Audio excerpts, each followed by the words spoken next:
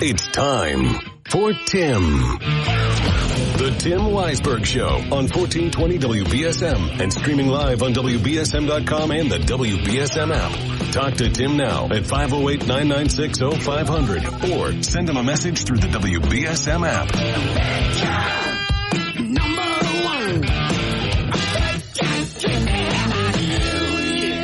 And now, WBSM's big gun, Tim Weisberg.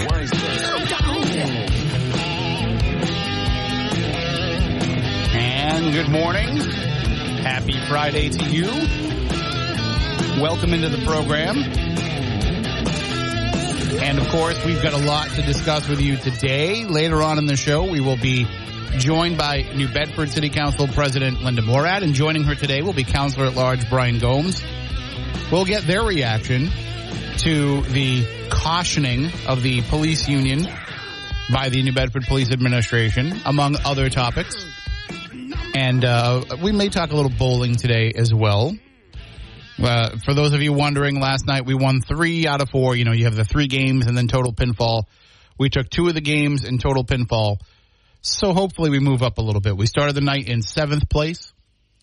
We're hoping that this gets us into the top 5. Depending on how the other teams shook out. But we're all watching anxiously to see those results, those final standings get posted to the Wonder Bowls tournament site. But if you are somebody who enjoys bowling, you don't have to be somebody that wants to participate in a league. But if you just want to take part in some bowling. Now, listen, bowling has changed. Oh, I was going to promote a Seize the Deal, but it's sold out already. We had a SeizeTheDeal.com for 1 hour of bowling for up to 6 people at Wonder Bowl for $30, when normally it would be a $60 value, and it's sold right out. And we had hundreds of those, which means you really like bowling out there. So, yeah, never mind. But if you do like bowling, you should go to Wonder Bowl. Just call ahead. Always call ahead is my suggestion to see. You know, is it a league night on a weekend? Do they have a league going on at the time that you want to go?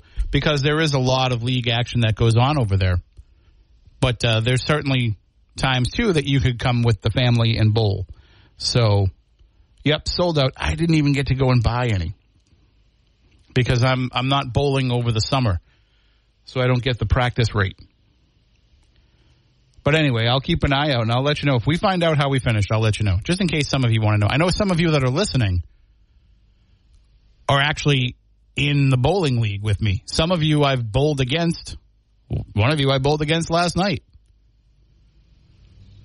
So I think that there's a lot of folks, and I see a lot of people's names that I know, and when we have bowled against them, there's a lot of people that I know and recognize. It's a very popular thing. Even though people don't talk about it all that much, it's very popular. And I was talking with somebody a while back about the products, the things that you can buy, because I'm looking for a new bag, but I can never find one that I like. For a while, I was trying to find shoes, and I couldn't find any that were in my size. And so I wore a size 12, and apparently that's one of the most common bowling sizes. Usually it's not that big of a deal when I go to a store. I can find all kinds of shoes in my size because it seems like people have feet that are just a little smaller than mine. But bowling, it was so hard to find a size 12. So, and I was talking with this person, and he said, well, after the pandemic, it became a very popular sport again, and no idea why. No idea why that was on the rise after the pandemic. Maybe because it's indoors. People are like, I'm used to being indoors again, so indoors all the time, so I might as well do an indoor sport. I don't know. But it was tough. It took me months to be able to get a pair of shoes. Anyway, I don't want to talk bowling the whole day. One of the things that I do want to bring up today is, we talked a little bit the other day about Bigfoot. And I know some of you roll your eyes at that and you say, there's no such thing as Bigfoot. And I think, I'm probably in your camp, actually. Because I honestly have a hard time with, if this thing is a flesh and blood creature, somebody would have had something by now. And I hear all of the reasons why. Think about how long it took to find the giant squid, or, think about all the animals that are in the forest that you never see, and they're obviously smart enough to avoid it. Like, I hear all the rationale as to why it could be a real flesh and blood creature, and still we've never encountered it. But I don't know that I necessarily believe, and I've struggled a bit over the years with that. Sometimes I hear some really intriguing ideas and theories, and then sometimes I go back to it. But Bigfoot's everywhere. Bigfoot exists is said to exist all over the world. There's different variations of who we might be in different names: skunk ape, yeti, Sasquatch. There's all these different names for it, but it's all kind of the same idea. But here in New England, we have our very own cryptid. Now, a cryptid is a creature that is said to exist, but there's no proof. And the science of looking into them is called cryptozoology. And we have our own cryptid in Massachusetts, and today is the anniversary of its sighting. 46th anniversary, to be exact. On April 21st and 22nd of 1977, a small, gangly, hairless creature with large, glowing eyes was spotted on 3 different occasions in a span of about 25 and a half hours in the town of Dover, Massachusetts. And it was investigated by cryptozoologist Loren Coleman and took the name the Dover Demon.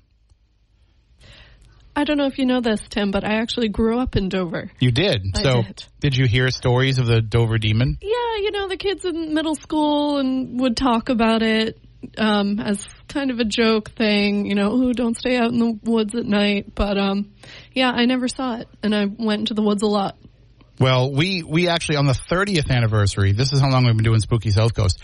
On the 30th anniversary, we actually sent out my co-host Matt Moniz and another researcher, friend of his, and they went out to the woods of Dover looking for the Dover Demon on the 30th anniversary, and I guess there were all kinds of people out there doing the same thing. Mm-hmm. The police came and moved everybody along, told them, because it's kind of a residential area, right, where it was seen. Of course, yeah. So they're trying to move everybody out, but they let Moniz and John Horgan stay because they were there for the radio. Oh, fun. Yeah, just a little tidbit, grew up there, never saw it, but fingers crossed one day. I mean, you're too young to have been alive when it was actually seen. Yeah. But otherwise, I would have my suspicions that maybe you are the Dover Demon. Thanks, Tim. All right. You've revealed everything. All right. I'm sorry I spilled the beans there. But the gentleman who saw the sighting, Bill Bartlett, is still alive. And, it was only 40 years ago when he was a teenager. But he's the one who drew the picture. And if you go to our Facebook page, the WBSM Facebook page, I shared the story that I wrote last year for the 45th anniversary. And you can read all about it. And you can listen to the Spooky South Coast episode that we did on it, where we had Moniz and John Horgan out in the field, out looking for it. And it was either John Horgan. I think it was John Horgan. It was either him or Andrew Lake. I forget who went with Moniz. And then we also had Loren Coleman on the phone with us talking about the Dover Demon. We actually played some audio of an interview with Bill Bartlett that our friend Jeff Belanger did. And you can hear all of that, and you can see the sketches that Bill did and see this creature that is, hairless. It has a big rounded head with almond-shaped eyes, these weird eyes. It's kind of along the lines of what people would describe as one of the Greys, a gray alien, but not quite exactly the same. And it has long legs, four long legs, or, arms and legs, however you want to look at it, with these very extended fingers on it. And you can see it for yourself and read about the different sightings of the Dover Demon. Because as I mentioned, there were 3. Bill Bartlett is the one who is most famous because he's the one who drew the photos. But there was also John Baxter, who was 15 years old at the time, and Abby Brabham, who was 15 years old at the time. So it's interesting, the theories that came out about this thing. People tried to dismiss it right away. And the first excuse that came out for what this was was that it was a baby moose. Now, when was the last time that you saw a moose in Dover, Massachusetts, let alone a baby moose, let alone a baby moose that was on its own? And forget the fact that a baby moose would have been much larger than the creature that these teenagers saw. So it's funny because people assumed that because it was kids that saw this thing, that it was a hoax. And I think that they decided, well, we'll just give hoax explanations too because it's not a real thing.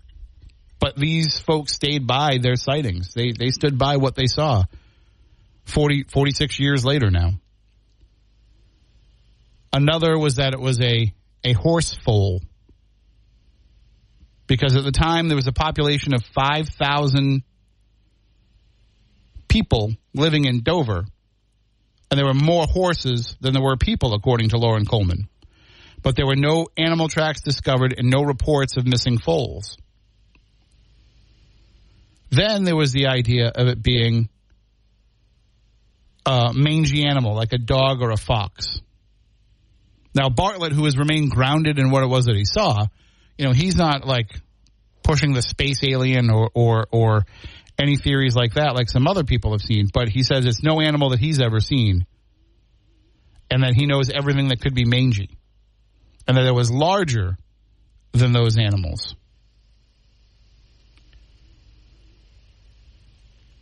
So here it is, 46 years later, and the story of the Dover Demon is still discussed. And as you heard Kate, she grew up well after that, and the kids talked about it. So the Dover Demon is our own cryptid, our own story here in Massachusetts that I guess there's probably other creatures that might exist around the world that could be the same creature, but we like to think that this guy's just ours.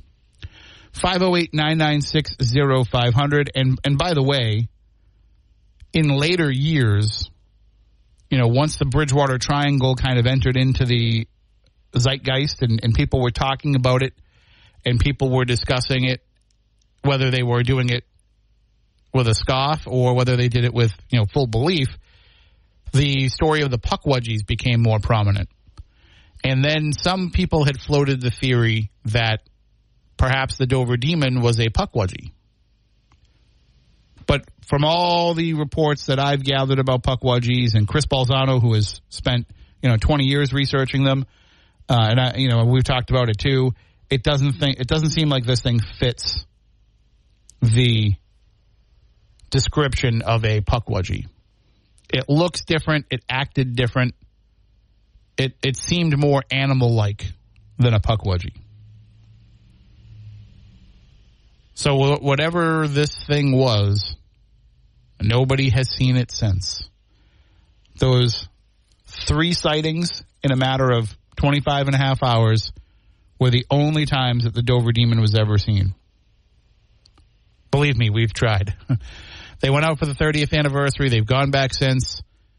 No Dover Demon sightings. And nobody's reported it, and nobody's really refuted it over the years.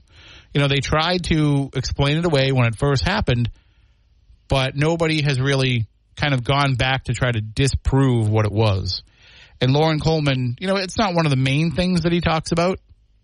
Lauren Coleman. It's not one of the biggest topics he has when he goes out and he's lecturing about things, but it's certainly something that every time this time of year, every year, will certainly come up again and again. So give it a read if you want. It is at the WBSM.com Facebook page. It's a story that I wrote last year, and we just brought it back out and reshared it for you to be able to check out. All right, I'm going to take a break. If you want to talk Dover Demon, we can. If you want to talk about some other issues, we certainly can. Of course, yesterday, 2 more sad stories in the news. Poor Kate. Gotta keep an eye on her mental health with all the stories she's had to cover over the last month or so. But yesterday, a fatal fire on Chestnut Street. Actually, I believe it was right across from where my parents used to live. And then yesterday, also, the body of a 22-year-old female cadet found at Mass Maritime. And all that they've really revealed about that is that there's no foul play suspected. So I don't know what that means. I don't want to speculate what that means. they said that there's no threat to the public. And I think that that's, the information that people want to know first right away. Of course, there's always going to be people that want all the morbid details. And then there'll be people who will want to know the identity of the student. But for the most part, people just want to know, was this foul play, and is there something that would be a threat to the public? So, obviously, we'll keep checking that story out. But as of right now, they haven't released any information. But Kate will get it if they do. All right, 508-996-0500. You can also hit us up on App Chat on the WBSM app, or you can use the open line feature to send in a voicemail, and we'll play it here on the air. But right now, why don't we take our first break? We'll be back in just a few moments with more of the program.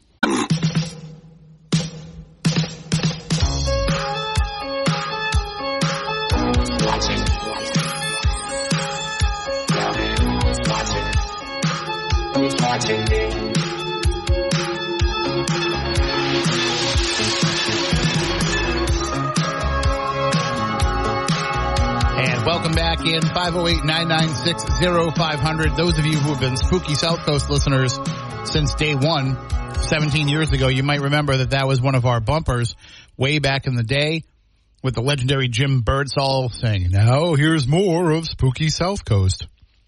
That was a lot of fun back in those days, playing all that stuff. Now we got to be careful with it because of podcasts and music rights and all that kind of stuff. Anyway, 508-996-0500. Let's go to the phones. Good morning. You were on WBSM. Hello. Good morning, Tim. How are you? Oh, good. I was just wondering if this creature had 2 or 4 legs. It had, what looks like 4 legs in Bill Bartlett's drawing. So in that particular pose, he's kind of bent over, clutching onto some rocks. But others reported seeing it standing straight up and walking on 2 legs. So whether or not it's bipedal or not, we're not exactly sure. No chance at all that it could be a person or a youngster in a costume? No, so that was one of the things that was suggested to the kids, and they said no way, that it was not. It was smaller than a moose but larger than a fox. And the way that it moved around, it couldn't have been a child because, first of all, why is there an unattended child in a costume out in the middle of the night? And also that they felt that the movements that it had just weren't human. Okay, and any chance that it could fly? Does not appear to have had that ability. Okay. I think some of the reports, I'd have to look here, involved it jumping, but not jumping like great heights. Okay. Not like a spring-heeled jack or anything.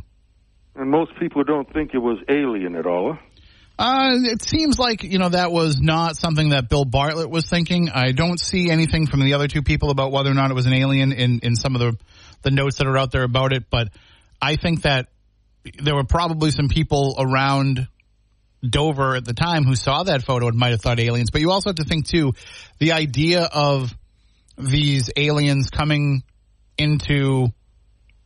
aliens that would look like this didn't really come into the public imagination really until Close Encounters of the Third Kind, which came out later that year. Right. And then not until Whitley Strieber's Communion, which was released as a book in the early 1980s. Okay. Yeah, that is very strange. I was just seeing those in that 24-hour span and never again anywhere. Yeah. I mean, maybe it's been around and nobody's seen it. But it seems like maybe this was a one-time thing, so maybe it was a visit from another planet. Right, and this was how many years ago now, one more time? 46 years ago. It was 1977. Okay, so who knows, if it is still living or not. Right, it could still be out there somewhere, and it just learned how to avoid people. That's true, yeah. Now, you mentioned about Bigfoot. Tonight on the Travel Channel, Alaska, Killer Bigfoot. It's one episode after another. You ever hear of anyone being killed in Alaska that they think could have been by a Bigfoot? No, I don't think. There are stories of people who might have been, carried off into the woods by some of these creatures. There's a gentleman named David Paulides who has a website and a book series called Missing 411, where he has looked into people who just go missing.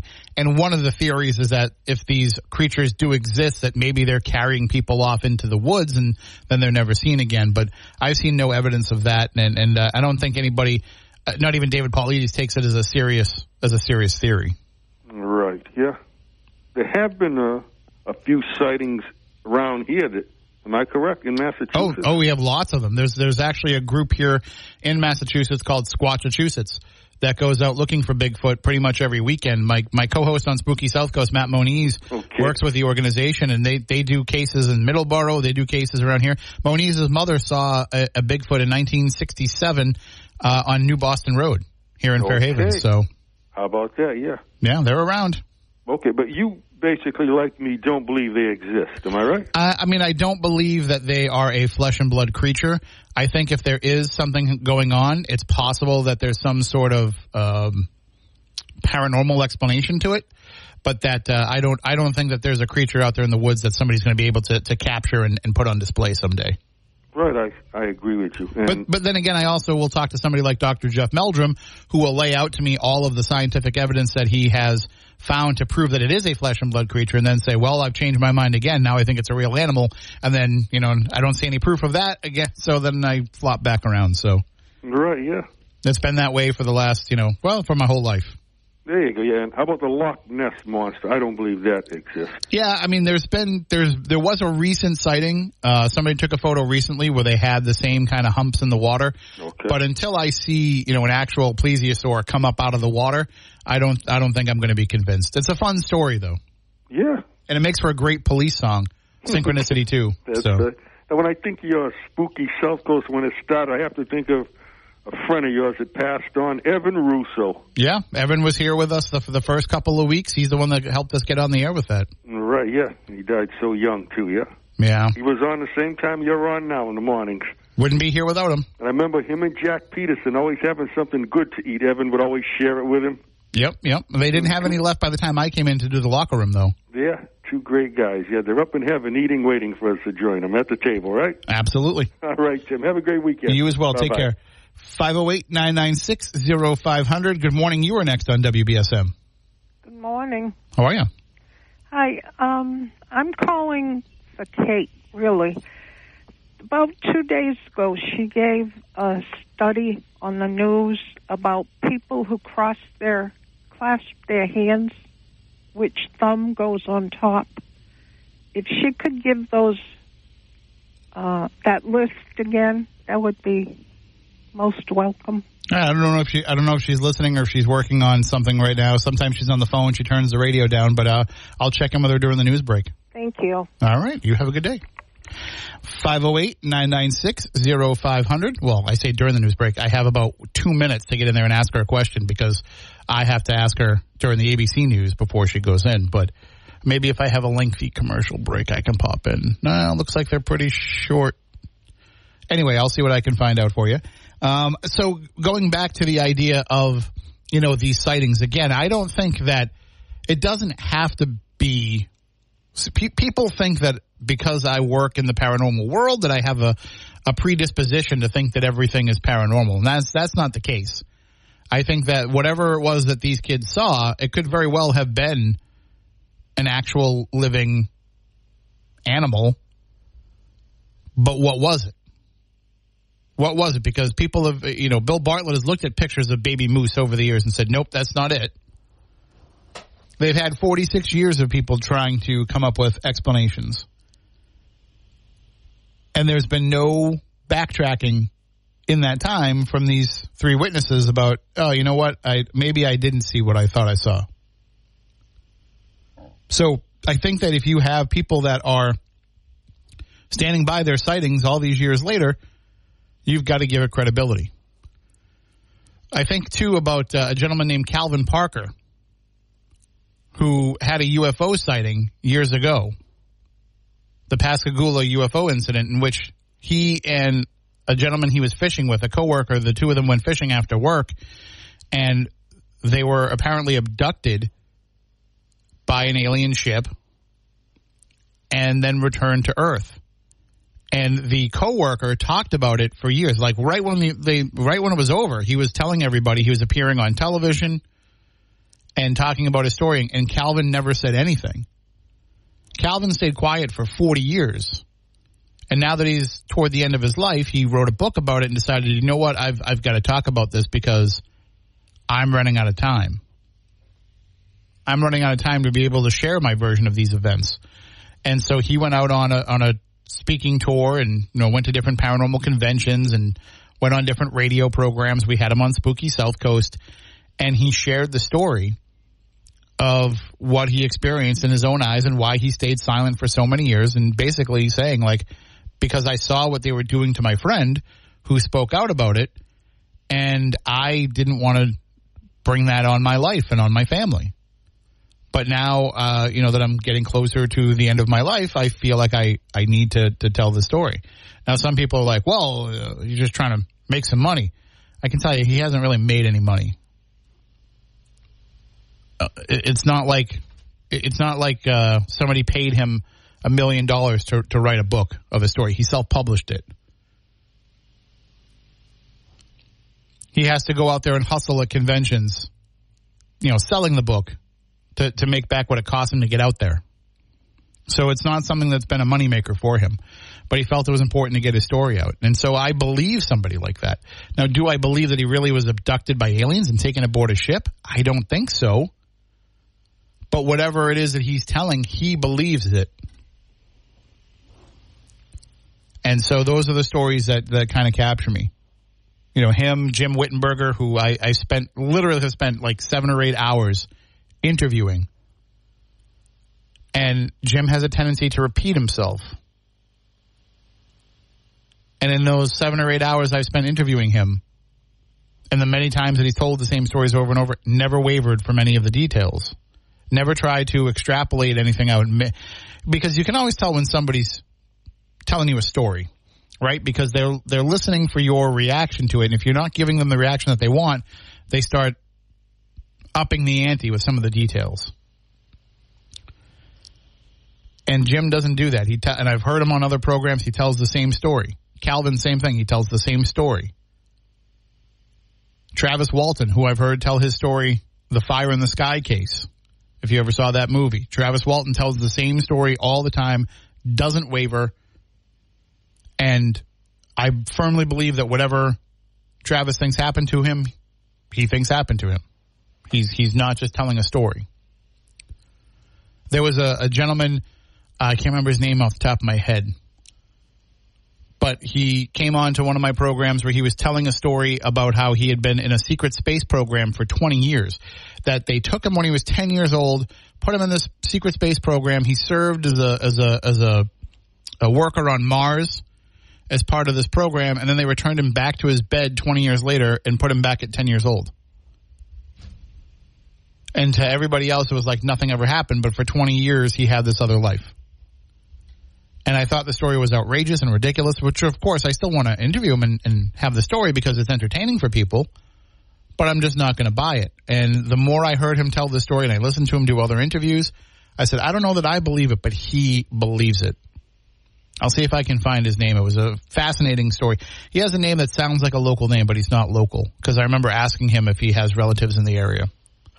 But anyway, 508-996-0500. All this comes about because, as I mentioned, today is the 46th anniversary of the Dover Demon sighting, which we have a story up on the WBSM Facebook page for you to check out and offer some commentary if you would like to do so. And we do have a comment that was put up. Somebody tagged a woman named Katie in the comments of the story, and Katie wrote, "Do you remember when I saw a creature like this on Russell's Mills Road going into the bushes? We got almost to your house and turned back around because I wasn't going any further. Resembles this." So there we have a local sighting of something that looks like the Dover Demon on Russell's Mills Road in Dartmouth. That's close to home, right? Having our own version of the Dover Demon here. Might have to reach out to her. And Katie, if you're listening, might have to reach out to you and get some more of your details and see if we can't write that story up. Maybe other people had a similar sighting.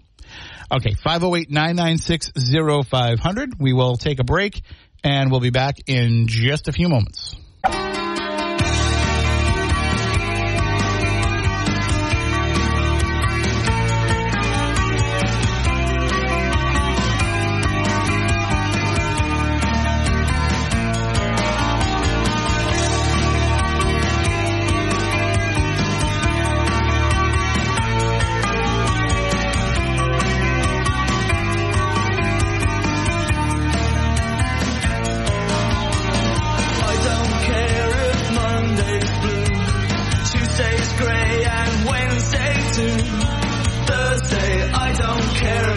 you it's Friday, I'm in love.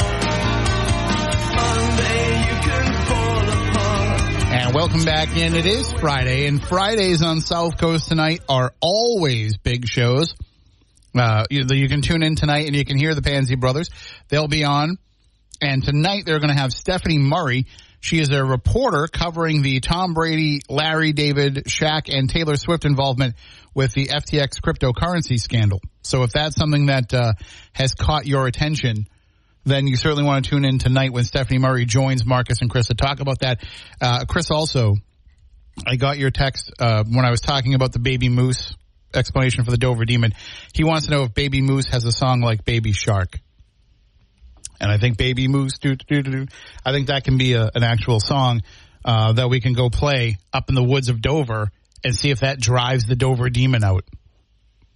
Or actually, probably drive him deeper into the woods. 508-996-0500 is the number to call in and chime in. By the way, speaking of paranormal things, you know that you can send us app chat messages on the WBSM app. And those of you who listen to the program also know that M in New Bedford, or as I call him, Miserable in New Bedford, is constantly using app chat to berate me.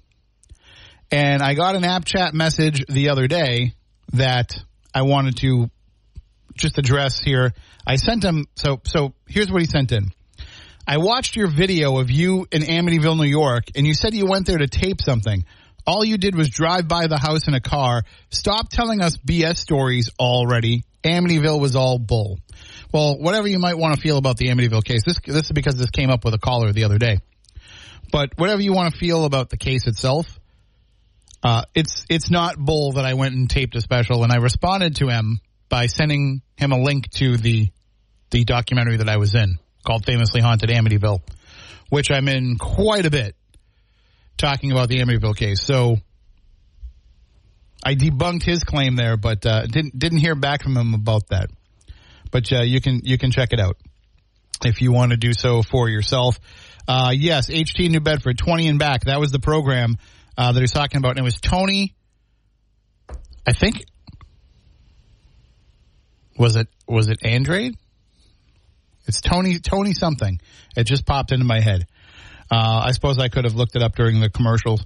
Also, we have Blue Googs in Fairhaven, another frequent app chatter who just wants to give me crap, but at least Blue Googs is funny about it. Hey, Timmy Daddy, interesting show on creatures. In my experience, the most dangerous creature on the South Coast is the woke man from Wareham. Yeah. You know who else you have to be careful of, though, is the Blue Googs in Fairhaven. I mean, it never emerges from its cave.